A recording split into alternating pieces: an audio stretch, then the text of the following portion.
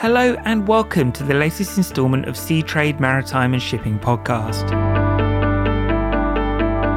You're listening to a mini-series called Hong Kong Focus, which has kindly been sponsored by Invest HK. This series is made up of 3 parts, and each one is looking more in depth at a different area of the Hong Kong maritime trade, and seeing where we are in 2020 and how COVID-19 has affected its place within the shipping world.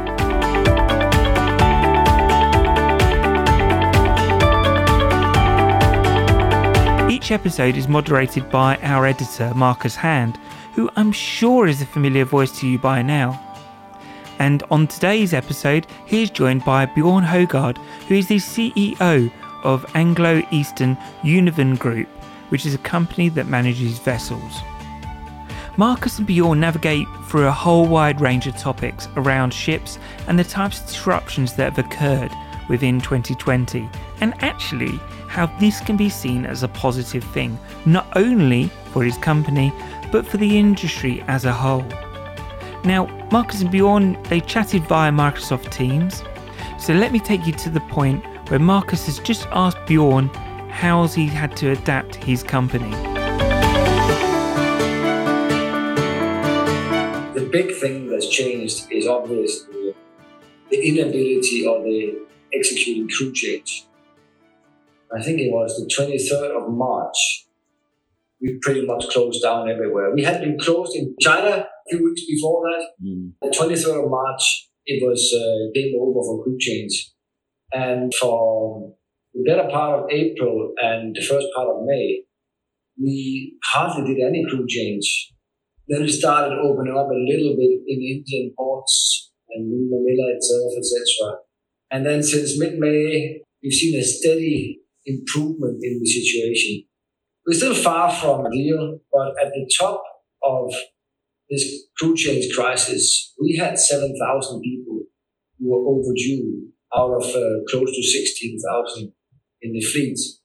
In the last 2.5 months, even though there's been a continuous build-up of people getting overdue, we've been able to reduce the number. So today we are something like 1,500 people aboard the ships who still need to get changed in the next few weeks.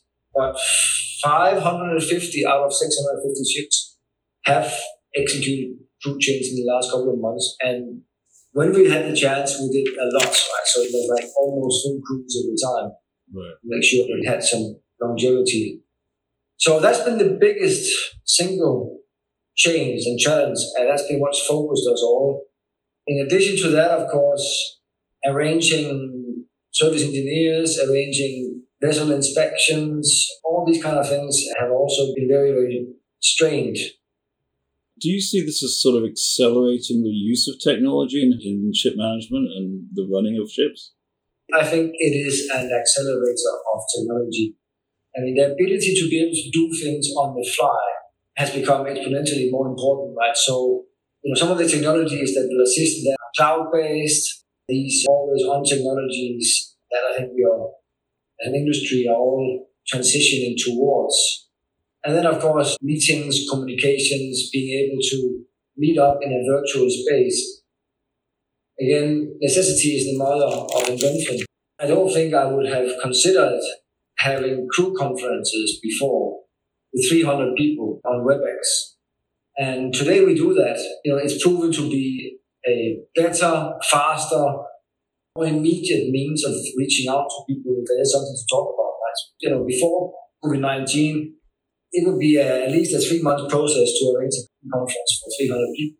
Now it's a matter of days of getting invitations sent up, putting up agendas, presentations, and locking in a couple of hours to discuss a certain topic with a certain group of officers. Similarly, our meetings as a ship manager with our offices, 25 different places across the globe, having these new tools, Teams, WebEx, enable us to get together. We could have video conferences before. They were just not sort of the natural reaction to things. It was harder to set up. It took a bit more time and it was more difficult. Now it's on the same screen, pretty good connections, and you have that immediacy to things, which I think is a boon to the industry. On the remote inspection and remote audit side of things, I think that's also here to stay. Not that I believe physical inspections and audits will not come back, but I think that in the future, you will be able to do a lot of things remotely prior to actually going on board the ship. Interrogate certificates, various paperwork online before you actually go on board, so that you don't spend time physically on the ship going through all that stuff, and you've done that prior to going, and then you focus your time on board on doing the stuff where the physical presence really adds value. I think some of these things are changing and will stay. Just coming back to the crew change part, you said at the peak of it you had 16,000 to change over. Where are you at now with that? So today we have about 1,500 who are overdue. Right. So slightly less than 10% on just under 100 ships. There are still some ships. We need to find a port where we can do these crew changes. Again, experience.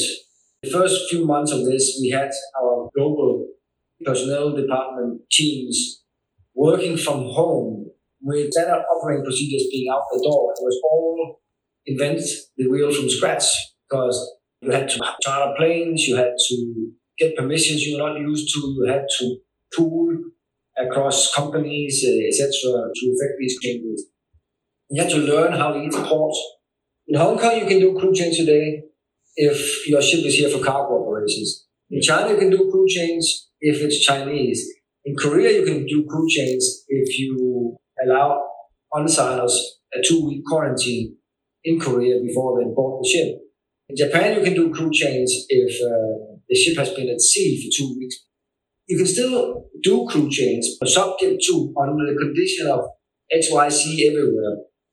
That complexity has just grown exponentially. Now you have to contend with all these subject to restrictions that are put in place in different ports and nations across the world. It is still getting it done. It's just much more difficult and unfortunately also much more expensive. It's a strain on the industry.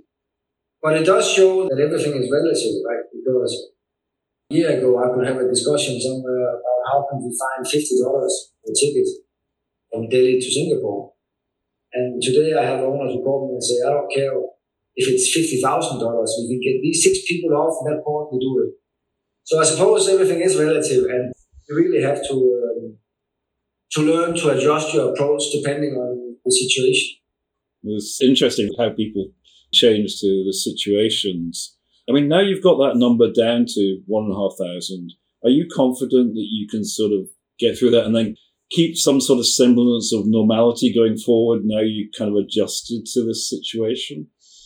No, I'm not confident. The reason I'm not confident is that whereas early May or mid-May up till mid-July pretty much saw a one-way street of easing, relaxation of these very draconian rules that were in place early on. In the last few weeks, we have seen that easing is being rolled back in certain places. In Singapore is one such place, Hong Kong is another such example. And I don't know whether we're going to see many more waves or how this COVID-19 will play out globally. But if things get worse in terms of number of infections and fatalities globally, that could also spill over in further restrictions in terms of travel and port openings. I'm not confident at all that things will get easier from here.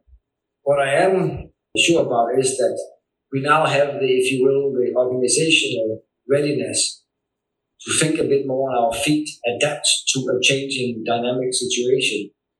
But I fear also that what's happening now, I think there's still some 250 to 300,000 seafarers globally, which is something like 20% of the global seafaring contingent that are overdue. And many of them are overdue for more than a year. They're not just overdue on their contractual terms, they are overdue also on their legal terms. MLC is clear about that. And whereas seafarers have been very responsible and said, okay, no, we can't disrupt the supply chain, we can't disrupt the employability of the ship, we will sign this month-by-month extension of contract. I am worried that we are at a breaking point. In the next few weeks, you will see a large number of these seafarers that are overdue simply put down their tools when they come to that next extension of contract discussion and say, sorry, I can't do it anymore. And I'm not trying to be nasty here, but I'm fatigued, stressed out. I'm in no shape to continue to do my job. The responsible thing to do, of course, is to say, stop. And if that happens, it's one thing to not be able to arrange crew change in most ports. It's another thing to then come to a port and suddenly a quarter of your people on board refuse to sign an extension of contract. Essentially renders that ship unseaworthy. Suddenly it doesn't have the safe manning to continue its voyage. And then what do? Ship is dead in the water or dead in the port as it is. Because you can't get new seafarers on board because of travel restrictions. You can't get the seafarers off, but they're no longer capable of doing their job. It may be that that's what is needed to actually get the attention of policymakers and regulators around the world, because there's many saying the right words, then on the ground there are still far too many restrictions in place to allow the global supply chains to continue. I live in Hong Kong, where I'm as concerned as any other Hong Kongers about potential to get infected with a third wave. But at the same time, being a shipping professional, I also know that my ability to have stocked supermarket shelves, to have electricity when I flick the switch, to have medical supplies in the hospitals comes down to shipping functioning. And if we don't have this crew change functioning, you don't have crew change going, then eventually that supply chain will break down. So we are all beneficiaries of shipping, and we should treat seafarers with the same dignity and respect as we treat doctors and nurses and other first responders, who I think we all understand have to go to work in this time of crisis because they're there to protect the rest of us.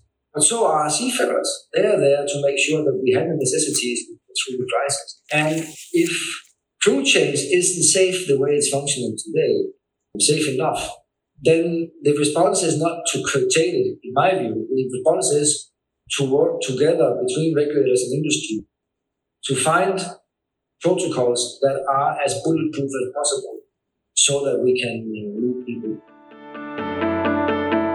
I hope you're enjoying the conversation between Marcus Hand and Bjorn Hojgaard.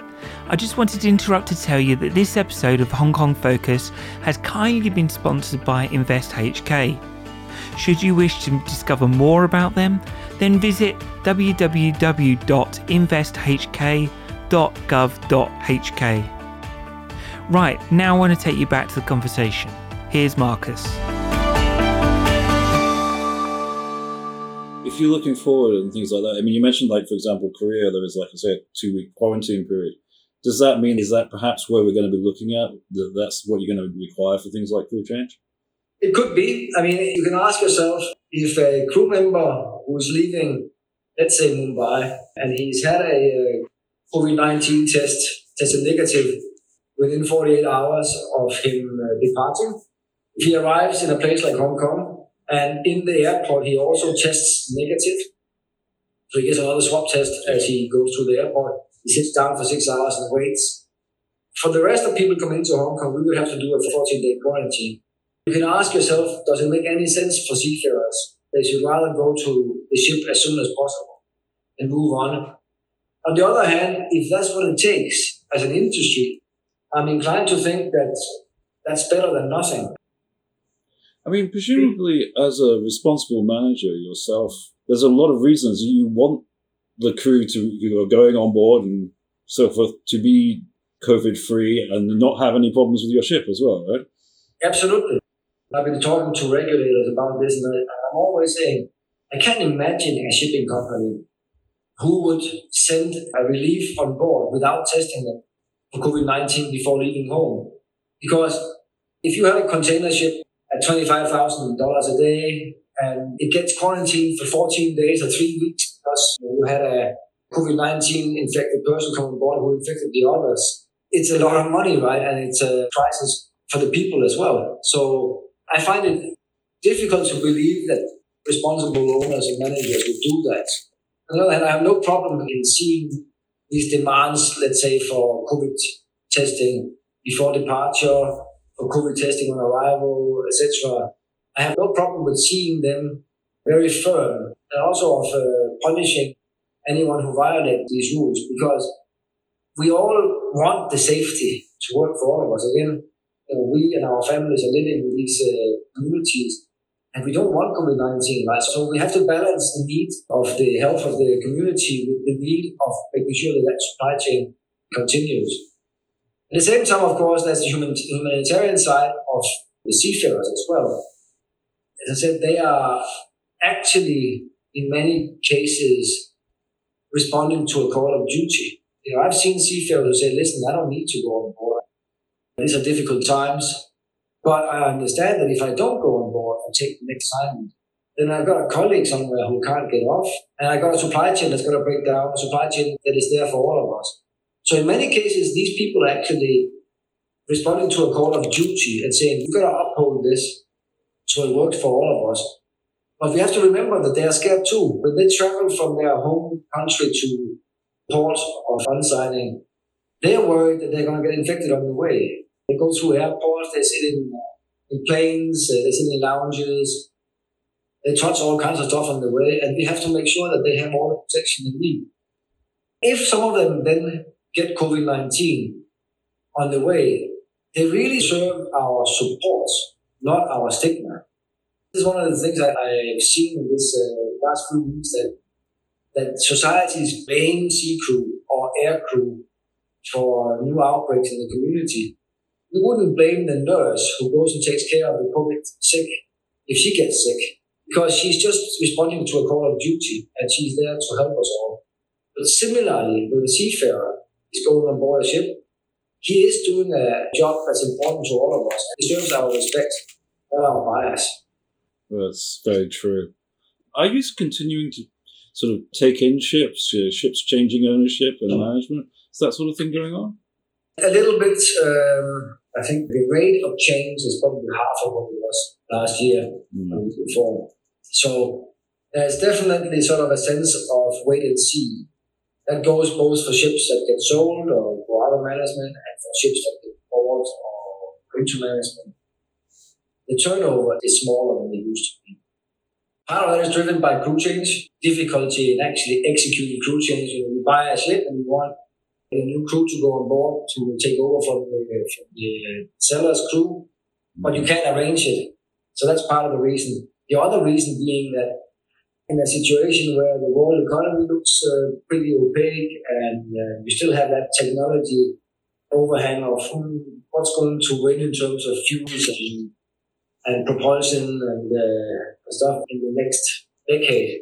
I think many owners are basically taking a wait-and-see approach. I don't know if there's really are any future plans at the moment. I usually probably round this up with kind of like what you've got planned in terms of the future for Anglo-Eastern. We've really done sort of an in-depth investigation into what would be the right way forward. And we are on a program to see pretty much the entire systems landscape by Anglo-Eastern change over the next 3 years or so. But it is a transformation that's going to make us much more cyber secure, also on board the ships. It's going to recognize a world whereby ships are as connected as offices are today.